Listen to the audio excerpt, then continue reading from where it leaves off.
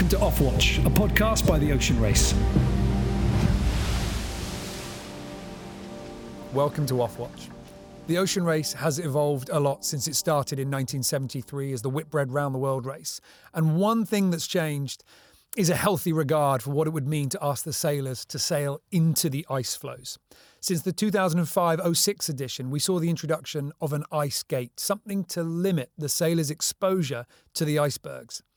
But one of the sailors certainly had already caught the bug. Skip Novak, who's my guest this week, has been a four-time competitor in the race and is now someone who spends as much time as the season will allow exploring at those extreme latitudes.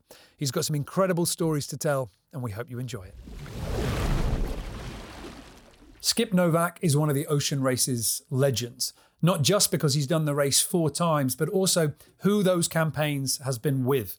At the tender age of 25, he navigated King's Legend to second place in the 77-78 edition after having beers with the right person at the right time in a Cow's bar. He's also sailed with world-famous pop stars as part of Drum and Fazizi, a boat that started the 89-90 edition representing the Soviet Union, but at the finish line was very much an international affair after witnessing the collapse of the Berlin Wall. But racing is only one side of Skip's persona. He spent the last 30 years of his life exploring the Southern Ocean, a part of the world that most round-the-world yacht sailors can't wait to leave. With two specialist, ice-hardened, storm-proof specialist yachts, he's been able to explore at a pace that most racing teams simply don't allow. So, Skip, thank you very much for joining me today for this interview. Thanks very much, Neil. Good to be here. So let me start off with that, because this is one of the big conundrums for me. Most of the people that I've spoken to with these interviews talk about the Southern Ocean with a respect, but like I say, they want to get out of there. And those ones that do come back try and minimize the amount of time that they spend down there as possible. What is it that they are missing? What is it that has taken someone like you and it's got a hold on you? Why do you enjoy being down there so often? Well, I mean, the maritime part of the Southern Ocean is one thing. And surely on the round the world races, by the time you get to Cape Horn, you've had a gutful of the cold, iceberg risk, all sorts of dramas going on. And you can't wait to turn the corner and get up into the Atlantic. It's like being in a mill pond, a very psychological mill pond. And but for me, the attraction really was to, after my racing career, was to go down south to access all these subantarctic islands and Tierra del Fuego behind Cape Horn and Antarctic Peninsula and South Georgia, all these sort of places that I often sailed by and wondered about. And then this is all pre-internet, so it was very hard to get any information on these places, what it was like and what was there and what you could do there. And so I wanted to find out for myself. And that's, one thing led to the other. And I wound up going down in the late 80s, and I'm still going down, still super enthusiastic, still plenty of things to do, plenty of places to go I haven't been. And we should probably point out that, you are right now preparing to go out there again. Yeah, I'm actually, it's not a very photogenic background. That's a ceiling of a hotel room in Cape Town you're looking at there. And I'm 4 days away from finishing a 2-week quarantine in a hotel in Cape Town with 11 other people with the Royal Society for Protection of Birds, RSPB. We're going down to Gough Island on my big boat, Pelagic Australis, to do a vanguard team to start a mice eradication project on the island. Gough Island's a little outlier southeast of Tristan da Cunha. A lot of the boats sail very close by to it on the way to Cape Town on various around the world races. And I've never been to Gough, and another golden opportunity to go to some place I haven't been. So let's just have a look at that, because you said you sort of retired your racing career, but you obviously didn't retire from a life at sea. So is it the adventure is obviously still something that gets you up in the morning and still drives you. What was it about the racing side of it that you'd gone, I've got my fill? That aspect of it I can leave behind. Well, I think, it was a combination of a crossover, because after the drum race with Duran and Simon and all that, we built my first boat, Pelagic, the 54-footer in Southampton. That was sort of a came out of the drum crew. You know, Patrick Banfield designed the boat, Phil Wade and I, and Chuck, my old friend from Chicago, put money into that, and I built the boat in Ocean Village at the time. And so I was already headed in that direction. But, of course, the racing career didn't end because I wound up on Fazisi in 89, 90. And then, of course, sailing the Maxi Cats with Bruno Perone in the late 90s. So I sort of flipped from one to the other. And they sort of coincided because I was doing my Southern Ocean expedition career on the southern summers. And then on the southern or the northern summers, I was sailing the Maxi Cats in the late 90s up until the race in 2001. So it was great. But, to answer your question about the end of the racing career, I'd done 4 Whitbread races. And at the end of the day, I was from one generation, and I knew that it was obvious what was happening in the Whitbread. It was being, basically, rightly so, taken over by very good dinghy sailers, Olympians, America's Cup caliber sailors, and sort of the era of the deep watermen, even though there was a crossover, was sort of at an end. And I was, I wasn't a spring chicken either back then either. I did the race in 2001. I was 50. And so I thought, this is a good time to hang up my hat. And plus, trying to raise the money for all these campaigns. And I've never been really that well funded besides the drum campaign. And it's always a struggle. And you have this sort of uncertainty going from one project to the next. And to, in the mix was a family beginning, and I thought I'd better have some sort of continuity, even though Southern Ocean sailing and expedition sailing, what I do is most people wouldn't look at it as anything continuous. It's pretty crazy, but it was a steady trade, and I built up a business on the back of those first expedition trips, and now we have the 2 boats, and we're building another one in Holland, and we found a niche, which is still I'm absolutely passionate about. With what you do now, you give people access to this incredible part of the planet, which is so important for so many reasons and so awe-inspiring. But in a lot of your campaigns that you've done for the Ocean Race, there was also some teams that you thought, well, that's not a typical team. I mean, I mentioned the Soviet Union before, but also drum, Simon Le Bon, Duran Duran, this is a world-famous pop star, not somebody that you would have thought would be making an easy transition into a round-the-world yacht sailor. Can you just sort of silence any critics? Or indeed, can you sort of confirm the rumors? Was Simon there as someone to say, look, I want to do this, it'd be really cool, I'd like to wear the badge? Or when you were putting that team together, was the fact that this person was also an international rock star, was that just something else? Well, he was the facilitator of that project, so like I am facilitating all these other projects. So you start off like this, and of course, this was another, oddball campaign, so to speak. And I think I'm pretty famous for that, doing these weird and wonderful projects. But, when we started the whole thing, it was one of those things you couldn't ignore. You didn't know how it was going to end up. It could have been a total fiasco, even without the Fastnet capsize.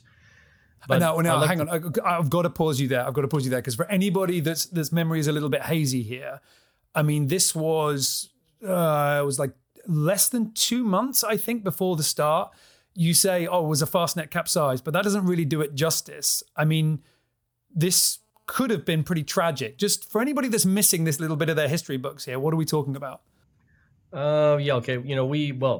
To go a bit back further, we bought a used Maxi. Well, it wasn't used. It was an unfinished hull, because this all started in January of the year before the '85 Whitbread race. And Simon and his partners, Mike and Paul Barrow, came along and said, we want to do the Whitbread race. And it was decided pretty early on it had to be in a Maxi for Simon's profile and not in something else. And there were no Maxis. You couldn't build one in the time. So we looked at used Maxis.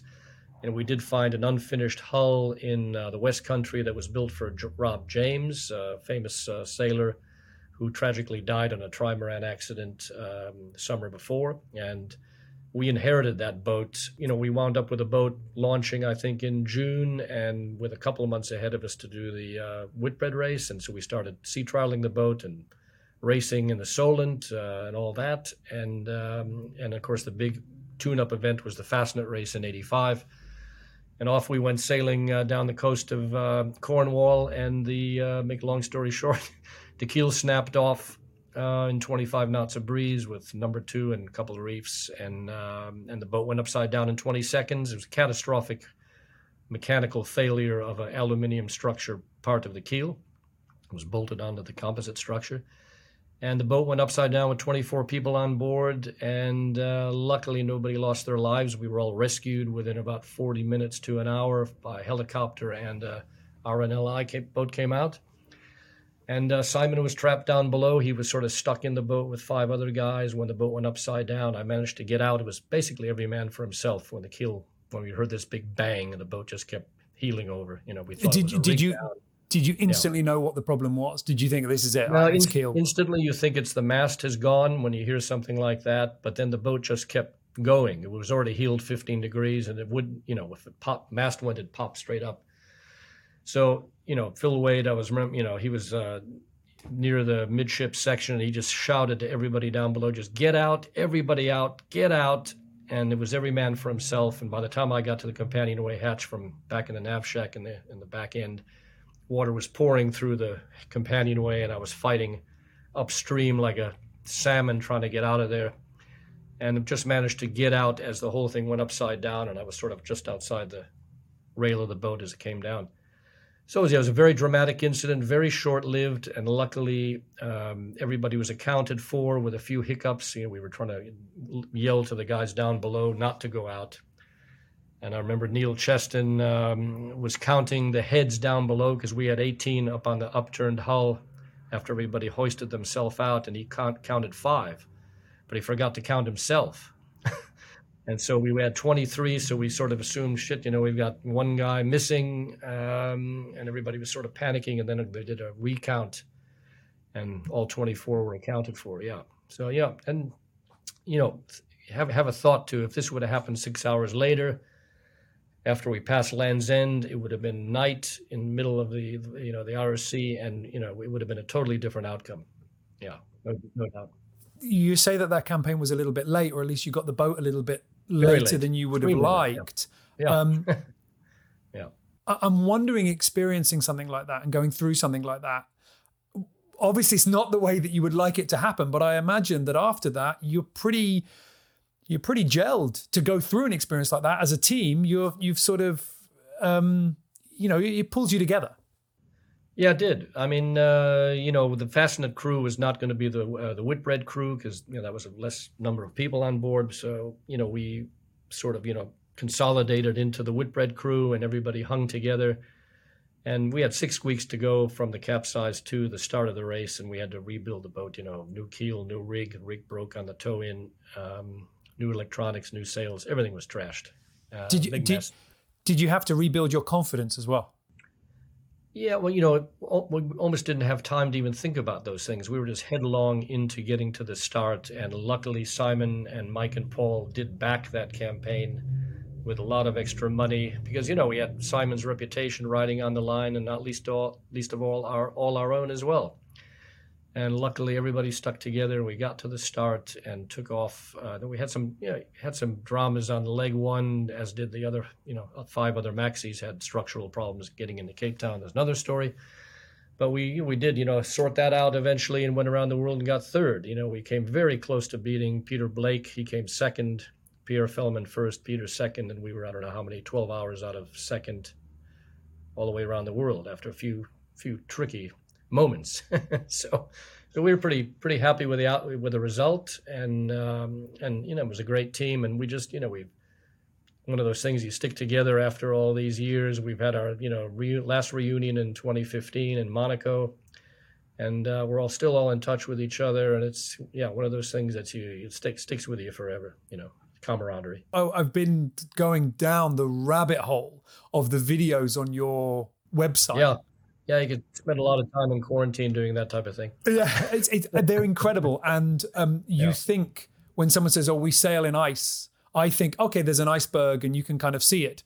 But there's images of you guys having to get out hammers and chisels and breaking ice that's kind of got frozen furling gear and drums and windlasses and all the rest of it. Absolutely incredible stuff.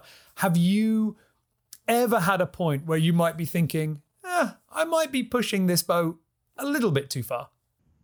Well, the big boat is, I would say the big boat, we've always been in control, so many lessons learned from 10 years with a little boat. But, probably the dodgiest time I ever had was with the little boat on the first year we went down there in 87, 88. I'll never forget it. We wound up in Maxwell Bay in South Shetlands, up on the north part of the peninsula, and we had to drop somebody off at the airbase there, and a huge gale came in.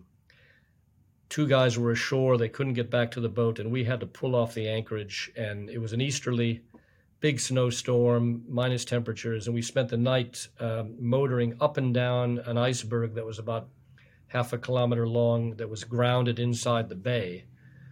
And, if the engine quit, we would have lost the boat. We would have washed up on the rocks somewhere. And we just motored up and down in survival suits from one end of the iceberg to the other, turned the boat around, and, that was all night. Luckily, it was a short-lived, sharp storm, but by the morning, when it calmed down, the boat was covered in 4 inches of ice. I mean, the whole thing was completely iced up, and, you couldn't make sail, you couldn't do anything, and it was obviously getting top-heavy. And we luckily motored back and spent the whole day chipping out. And, that was probably the, one of those lessons learned early on in the game that stuck with me. And, but in those days, it was the same story. Weather reporting was very dodgy. Today we'd see something like that coming. Back then, we had a weather fax machine, but that's sort of an artist's impression of what may or may not happen at the time. And we got caught out badly. Yeah, interesting. You sort of talk about you're one of those wonderful people that are still out there doing it and out there in the elements at the moment. But of course, you started at a young age, like I say, 25 when you did the Whitbread, but you had plenty of sailing before then. You've seen an awful lot of changes. One of the things that I wanted to ask you about, I mentioned Rick Tomlinson before, who's a photographer of world note now. We see so much stuff coming from the ocean race as the boats sail in these amazing places. Certainly with the high latitudes, where you are there all this time, what can a photograph or an amazing drone shot, what can it just never convey? What are we still missing, those of us that only watch this from our armchairs? Well, I think nowadays the difference is, when we went down there in the early days, and still very true in my boat when I go down south, is that, we are sort of in our little boat, in our cell alone, and we're not sending up media reports every 5 minutes, and we're not hooked up to, the web and all the rest of it. So I think what they're missing today is a bit of a solitude, which I think we enjoyed back when we did it, and we were really out there, and we had a lot of time, even though it was pretty, balls out sailing and rugged, and, you still had time to think about things, and conversations were not muted. They were not censored. Nowadays you have to be slightly careful of what you say and beam up Scotty up to the satellite. Whereas back then, we had a lot, probably more hijinks and probably a lot more off-color conversations than you would now. And so it was more of a personal experience. Now everybody's pretty much stripped bare. If it's not live, it'll be in the recording. And, that's not my cup of tea. Let's put it that way. That's not why I go down there, not why I went down there in the first place. But, I knew the value of getting things up to the media. I think I was one of the early guys in the Whitbreads that, wrote a lot of articles. I knew how to talk to journalists, knew how to press the right buttons and that type of thing. And so I saw the value in all that, and I saw how it had to go in order to raise money and commercialize the event. I mean, that was obviously the evolution that had to come. But sort of when it hit full force, as it is now, I just took a step back and said, get on with it, guys. Go for your lives. I was quite happy to, Because,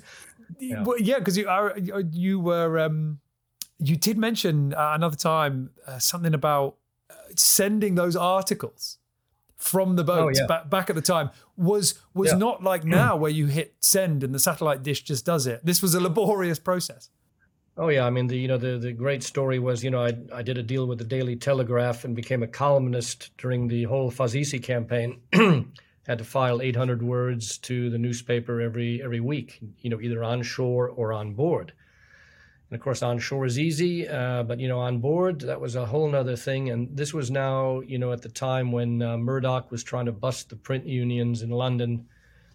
And even though we had a Inmarsat C, and I could have sent that, I typed in that story on the Telex Inmarsat C system and sent it. I wasn't allowed to do that by the newspaper because it still had to be taken by a copy taker.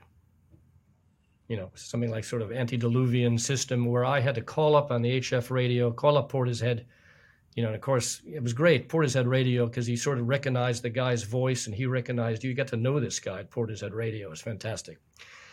And you'd tune it in on 25 megahertz and you'd start, call the newspaper on the phone line and then you get a copy taker. And this could be any time of the day or night. They got one there. So you'd start telling the story, the 800 words, and you're trying to, spelling things out. And of course, he knows nothing about sailing. So you're trying to describe how you just did a Chinese jibe and everything went to hell, make it interesting. And he's saying, can you repeat that? Can you repeat that? And in the middle of the article, the frequency goes down because time has changed. And you got to recall up on a different frequency, try to get the copy taker. And of course, that guy went home, started again with the other guy. So sometimes this took hours of work to get that story out, and all the time you're bombing along in the Southern Ocean in the nav shack, up and down. It was a hell of a game. Yeah. And those boats that you were on, it does sort of feel like when I look back at the history books that they were the sort of turning point in that game. You had Drum, where people that had nothing to do with sailing were really interested in the exploits of this pop star at the height of his fame, and so that they were drawn to the race, so that there needed to be articles, there needed to be photographs, and I guess Fazizi as well. It was an unusual team representing a corner of the globe that had been, well, shall we say, unrepresented. So it felt like those two teams were the sort of the catalyst for people realizing. Yeah, and you have to add Tracy Edwards into that with Maiden of Great Britain. Absolutely, that was another thing. I think those three boats transcended the yachting genre to a great extent and put it in the mainstream media. Certainly with Drum, with the capsize, and we had tabloids all over us. In the hotel in Falmouth after we were rescued. I remember Simon had to jump out of a first floor window to get out of there, because he was being sort of, assaulted by the tabloid hacks. And so all these vignettes were fantastic. But yeah, that really did lift the game for yachting a bit into general public, which I think everybody's benefited today to some extent, Definitely. I mean, and it's pulled in so many more fans of the race. And I think one of the other things as well that one of those campaigns certainly did for Zizi is one of the things that I think that sport does in general, but certainly this campaign did, which was bring the race to some people that otherwise wouldn't be involved with it, wouldn't be touched by it, and vice versa. I mean, having the Soviet Union involved at that time must have been, there's a political heat that comes with that. Was that in any way factored into you getting involved with the team or indeed how it would function? That was another one of those things that when I got invited to go over to Moscow, I was, contacted out of the blue again. I think it was January or something, and Vladislav Murnikov, the designer, said, we know all about you from the Whitbreads, and we're building a boat for the Whitbread, and we'd like you to come over and get involved and help train the crew. So it's one of those things you couldn't say no to. And I said, yeah, that's a great idea. Send me an air ticket, And they said, we got a bit of problem with currency. Can you fly yourself over and we'll reimburse you eventually? And of course I said, yeah, sure. Okay. So I bought my air ticket. If that was thrown away, so what? And I went over there of course, when I went over there and met the people and they were all great, you get deeper and deeper into the project, several visits to Moscow, all pre-Glasnost, pre-Perestroika. So I was very privileged to see Moscow in that old state, of the real Soviet Union. My God, it was something. And then, of course, you wind up, skipping the boat in the end. But the whole progression was incredible, where I went over there, eventually saw the boat after, I think, the second or third trip, and And I said, the boat was an aluminium hull sitting in Poti in the Black Sea port there, and there was a Russian engine in there and nothing else, bare aluminium. They hadn't done anything else. And I said, well, what about everything else? And they said, oh, well, we definitely have to get the rig and the sails from the West and everything else, the deck gear. And I said, well, how are you going to do that? They said, well, they were hemming and hawing. And I said, look, you're never going to make the start like this, trying to get all that stuff imported into Russia, if you can afford it, if you can get hard currency, which they didn't have. And I said, my only solution is put this thing on a Russian ship ASAP, get it over to the UK, and somehow we'll finish it or raise the money. At least you got a chance because people can see this thing. So they went back and thought about that evening, and came back the next morning. They said, well, I think you're right. That's what we're going to do, but we're going to fly the boat over, Oh, yes. Decision made within 24 hours. They got Antonov 124, and within a week or two, the boat was put on a barge down to Sukhumi, trucked to the airport, put it in a Antonov 124 with a sea freight container and 18 crew, including me, and we all flew to Kiev, Moscow, and eventually, after some very tricky moments in Moscow, the guys got their passports at the last minute, and off we went to Heathrow overnight, So this is incredible, and I was actually, involved in all that story of, on tender hooks with these 18 crew, and my God, yeah, that was amazing human story. Yeah, I mean, it really feels like it feels like the power of sport. I mean, what was it like being in the UK with the Soviet Union, representing the Soviet Union, being from there, which would be about as foreign a land as someone can be from? Was it a team that was welcomed with just, hey, you're a competitor, we're a competitor, we're both people of the sea, we're going to sail together? Or was there hostility? Oh, no, God, no. Oh, no. I mean, the people in the South Coast, they just were totally enamored with the Soviets. And these guys were all, good-looking guys, intelligent and fun-loving. And everybody took to them, and they couldn't do enough to help the project, And so we got, a lot of help gratis. A lot of people start helping fit the boat out on spec without getting paid, hoping to be paid. So, yeah, that's how it all began. Totally goodwill. And the funny thing was, we tried to get money from, we got a little bit of money from Pepsi in the UK to get us through the summer. And I went over to New York with Vladislav to try to meet Pepsi headquarters, to try to get the Americans involved and get our $1.8 million to do the whole campaign at the time.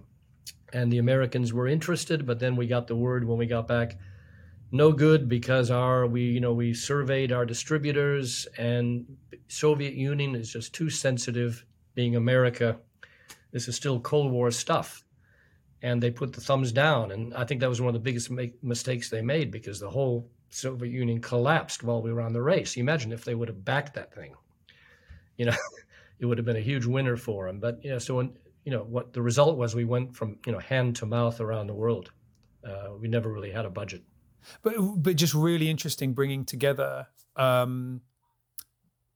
know it's not completely all on your shoulders, but bringing together those two different worlds and things like that. And I understand that it's something that you're not, you're not shy in doing now. I mean, you've been out doing expeditions down on Antarctica with bringing people together that would be political enemies, in one sort of sense. You're still sort of involved with those kind of projects. Yeah, you're probably referring to the one we did, which is another one of these amazing stories of a Palestinian-Israeli peace expedition we did in 2004 on my big boat, not far after we launched it. I think it was it was the first big Antarctic trip we did in January 2004. And that was a culmination of a collaboration I had with an Israeli who'd been on Pelagic for 2 expeditions. He was a mountaineer, sort of like a Chris Bonington, Knox Johnson, all rolled into one, total adventure guy.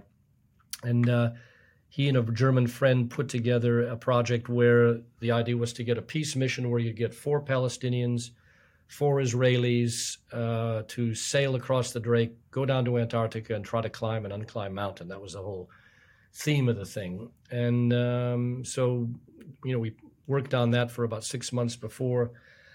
And they got it all together, and they got the funding from some part from the German government, and some sponsors. And we had, a lot of high-profile people backing this thing. And we went down there with these 4 Palestinians. And the Palestinians, of course, had no experience of expedition sailing or expedition anything. The Israelis obviously did. And they got along great all the way down and in the Antarctic. And they talked about politics across the table. And these weren't kids. These were not teenagers. These were middle-aged people. And one guy, he was in his 60s. He was Yasser Arafat's fixer for many years. So these people all had histories. One Palestinian was 10 years in jail for blowing something up, and another guy spent 2 years in jail for knifing somebody in the street. And then we had an Israeli lawyer who was the guy who was putting those type of guys in jail, So the conversations were incredible. We were sort of witnessing all this as they were discussing politics in the zone. But they all got along, There's nowhere to go on a boat like that, is there? Nowhere to go. That was the concept, you're stuck there. And anyway, what happened in the end, we did go ashore. We did a 3-day camping trip, pulling sleds and skis up a mountain to climb a little minor peak on a ridge. And we got up to the peak and climbed the peak, and it was fantastic, and everybody was happy. And then the story ends by, the good part of it was, they rolled out this huge peace flag that had been done by a very famous Israeli artist with doves on it and flowers and stuff like that. And then the Israelis rolled out the Israeli flag, and then the Palestinians rolled out the Palestinian flag, and then they invited me to sit for the summit photo as well as the leader. And we were all there together. And then all of a sudden, the Israeli lawyer, he sort of looks at the whole thing, because the flag was signed by, Gorbachev, Dalai Lama, some German minister, Sharon, and Yasser Arafat. And he says, well, guys, I'm sorry, but I can't be in the photograph because Yasser Arafat signed the flag.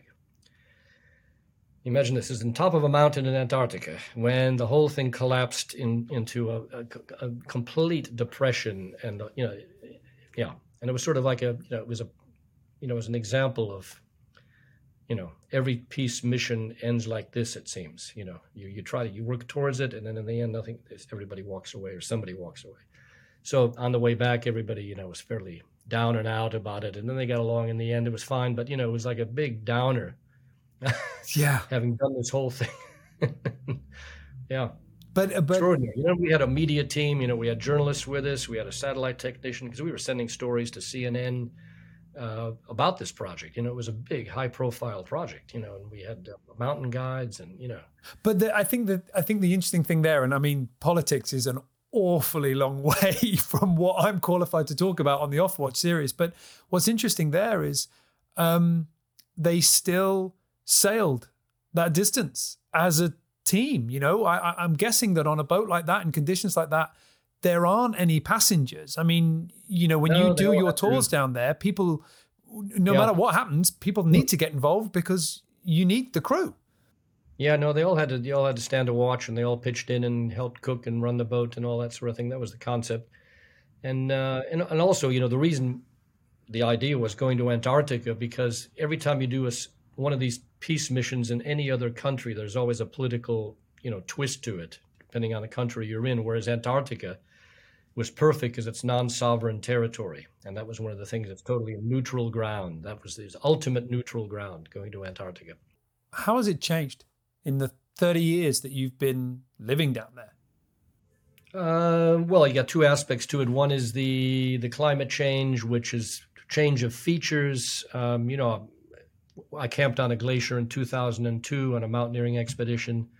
And now that glacier, now it's ocean, and that thing has receded by something like about 6-7 kilometers when I first came down to where it is now. I mean, there's nothing left of it. And you see that a lot of that, especially on South Georgia, Antarctic Peninsula, the same. Changes of features are dramatic. Where once it was an ice cliff, now it's a laid back sort of snow slope, a lot more shorelines showing. And consequently, some wildlife does better, some does worse because of these changes. So that's very evident, and that's well known.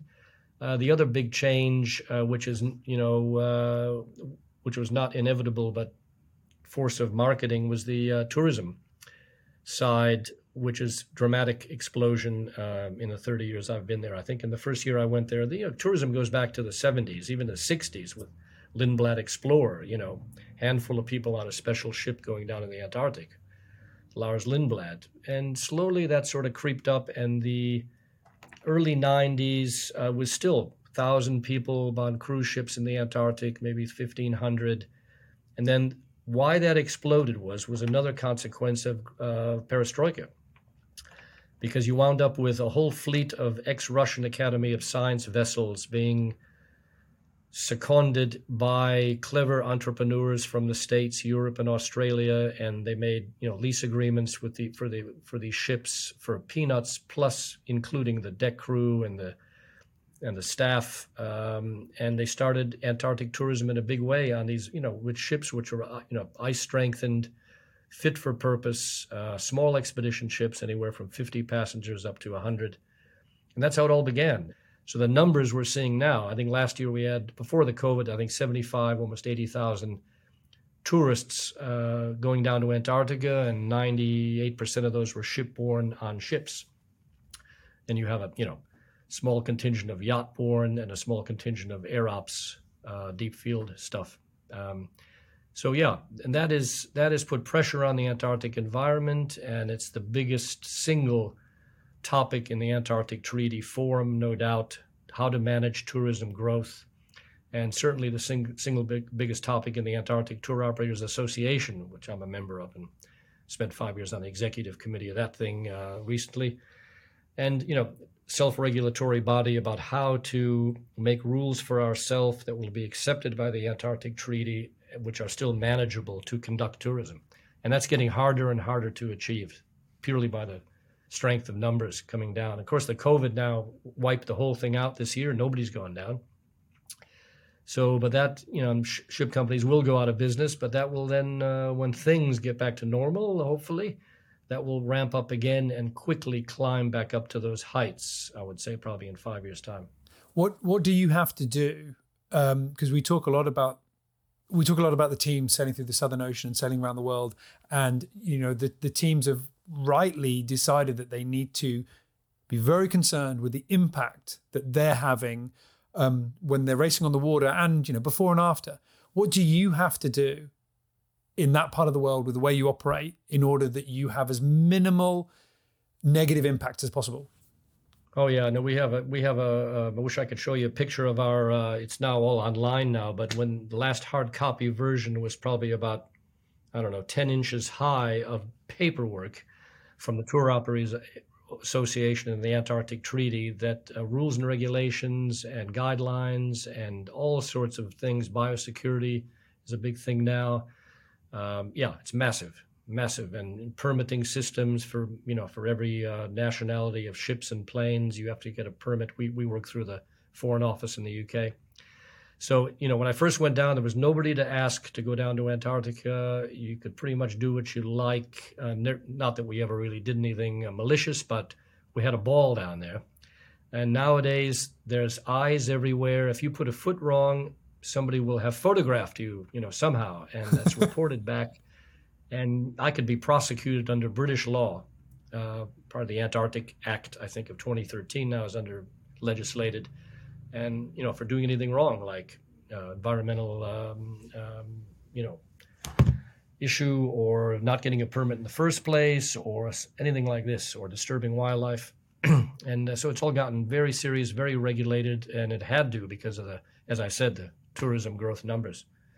So it's very different. So I spend a lot of my time on paperwork, permitting, keeping up with all the changes which happen yearly and throughout the year as things change in the environment, different initiatives and tour operators now down there, it's all educational based tourism. So you have to have a quotient of that in your whole, your brochures and your itineraries and that type of thing. It's basically educating people. If you bring them down there, you've got to educate them so when they go away, they know a little bit more about it and get a better appreciation for things like climate change and environment. How much does the how much does the area itself take care of that? I mean, how much of an impact does it have on people to just go down there and see it and learn those lessons that, we've got to look after it? No, I think it has a big impact. We've gotten a lot of feedback, a lot of donations to various organizations that are doing science down there via the tourship contingent from the companies and from the tourship clients. Just wondering, in terms of you and your experiences for all those years, multiple decades, have there been any wildlife encounters, whales or whatever, that you still sort of, you can still feel kind of, make your hairs on the back of your neck stand up? What's been the sort of standout moment? Oh, yeah, many. I mean, when we go down, people say to us, "Oh, if we go down, will we see whales in the Antarctic?" And well, that's something you can pretty guarantee. You'll see hundreds of humpback whales, and sometimes they come up right next to the boat and bubble feed, bubble net, right there. You're looking right down on top of them, and yeah, it's amazing, and it happens all the time. And so we have a lot of memories of that. And then, of course, on South Georgia, things like skiing down around and through the penguin colony after a long ski traverse, and you're skiing down through these hundreds of thousands of king penguins, not right through the colony. You have to go around the colony. Obviously, that's the way to do it, so you don't disturb them. But you're in amongst these, almost 500,000 penguins, and, your boat's waiting out for you on the anchorage there, and you've come down and you ski right to the shore, and then the dinghy comes in. I mean, stuff that's, no place else you can do this, and nobody else around. We go down in South Georgia in September. We're the only vessel on the island. It's pre-cruise ship season. It feels like the big thing that you've been able to do, that a lot of the sailors in the races past have not been able to do, is slow down. And you've been able to, sort of drop anchor and explore the land down there and everything.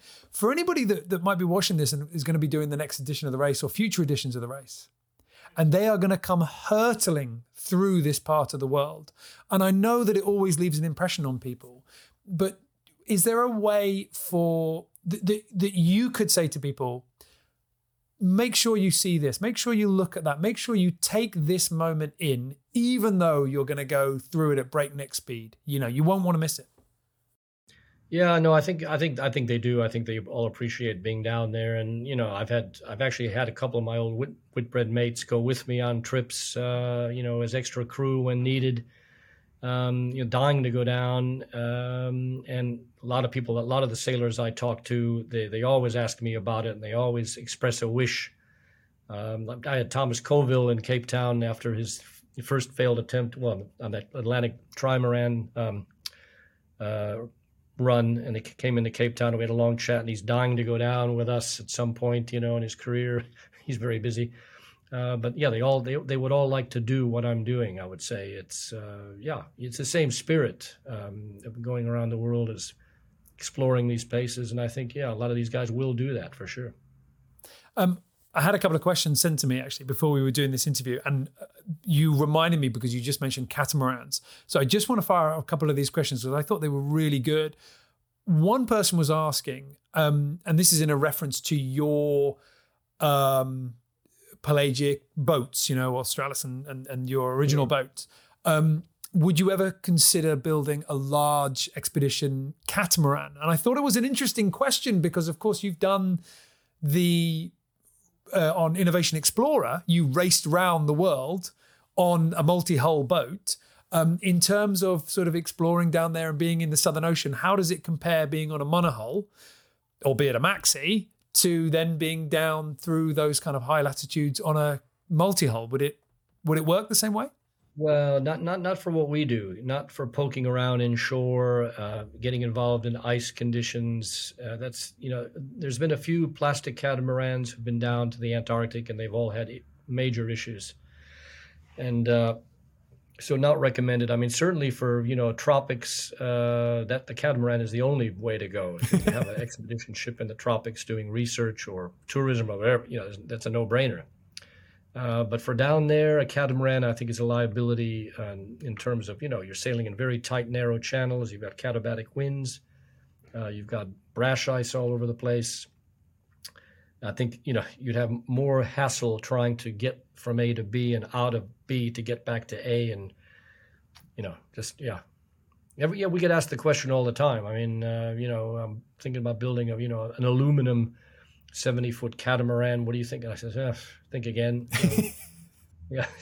Yeah. Okay. Another question then, something that you will have seen, not necessarily from your racing side, but certainly when you were doing the Whitbread back in the day, it was predominantly male sailors. I mean, you mentioned maiden, but realistically, that was a rarity. It was male sailors. With a lot of the sailing that you're doing at the moment, where you're taking scientific expeditions or mountaineers or stuff like that, do you find that there's any difference now in terms of seeing more females on board your boats? And do you sort of think, do you know what, we could have had a 50-50 mixed crew back when we were doing the races in the 70s and 80s? It would have been perfectly viable.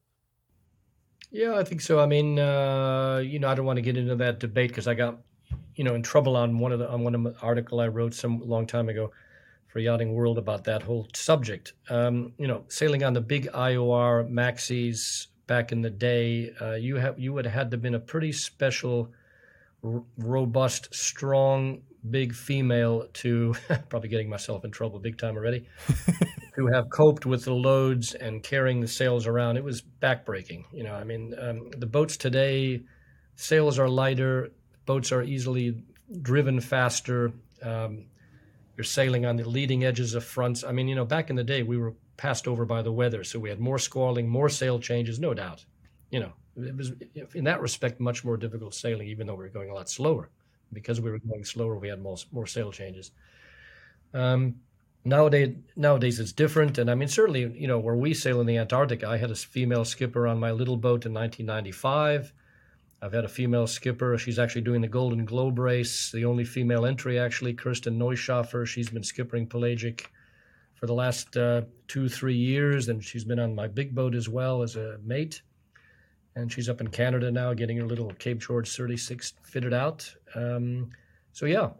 Obviously we have, we always, normally on my boat, we have a skipper and a partner, male and female partner running the boat, plus another nipper, young Rambo type, can be a girl or a boy on board, crew of 3.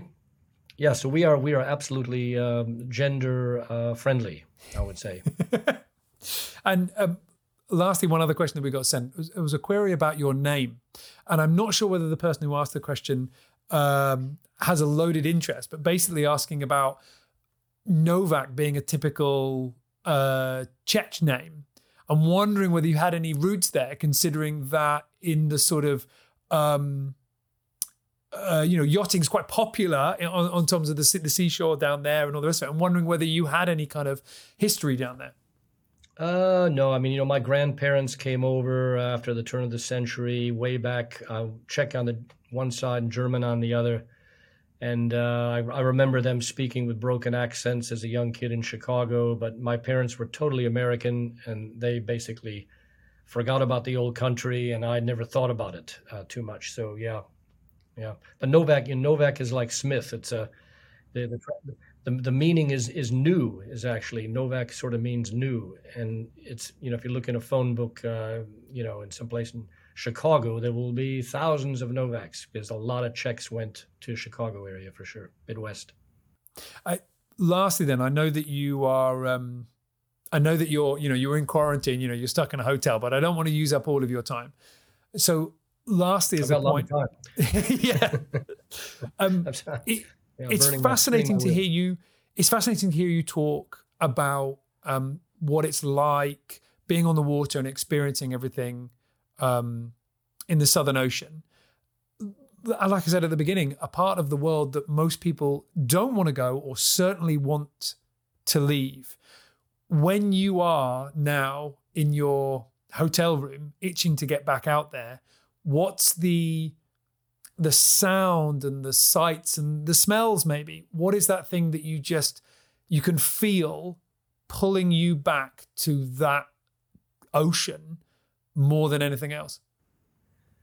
I think it's, for me, it's fresh air. And, I don't go well in warm weather. So I love fresh, cold air on my face and breathing, lungfuls of fresh, cold air. And it invigorates me. It energizes me. I go sort of dead in hot weather. I just want to lay out like a bloody salamander and I can't do anything. I'm totally useless. So yeah, it's a climatic thing for me. And once again, for me is, there's nothing feeling better than motoring out to the heads in charge of your own boat, heading off for a project. I mean, that's the happiest feeling in the world for me. I think for any skipper, when you actually cast off and you've started a project that you've been planning for a long time and it's all coming to fruition, past all the hurdles, and off you go. And it's a liberty and a freedom and in the grandest sense, I think. Oh, Skip, thank you very much for talking us through what makes you so passionate about it. Thanks very much. Cheers. We hope you enjoyed this episode, and keep an eye open on our social media channels where we'll be announcing our future guests and you can submit the questions that you want to get answers to. If you enjoyed this, then subscribe for many more and we'll see you in the future.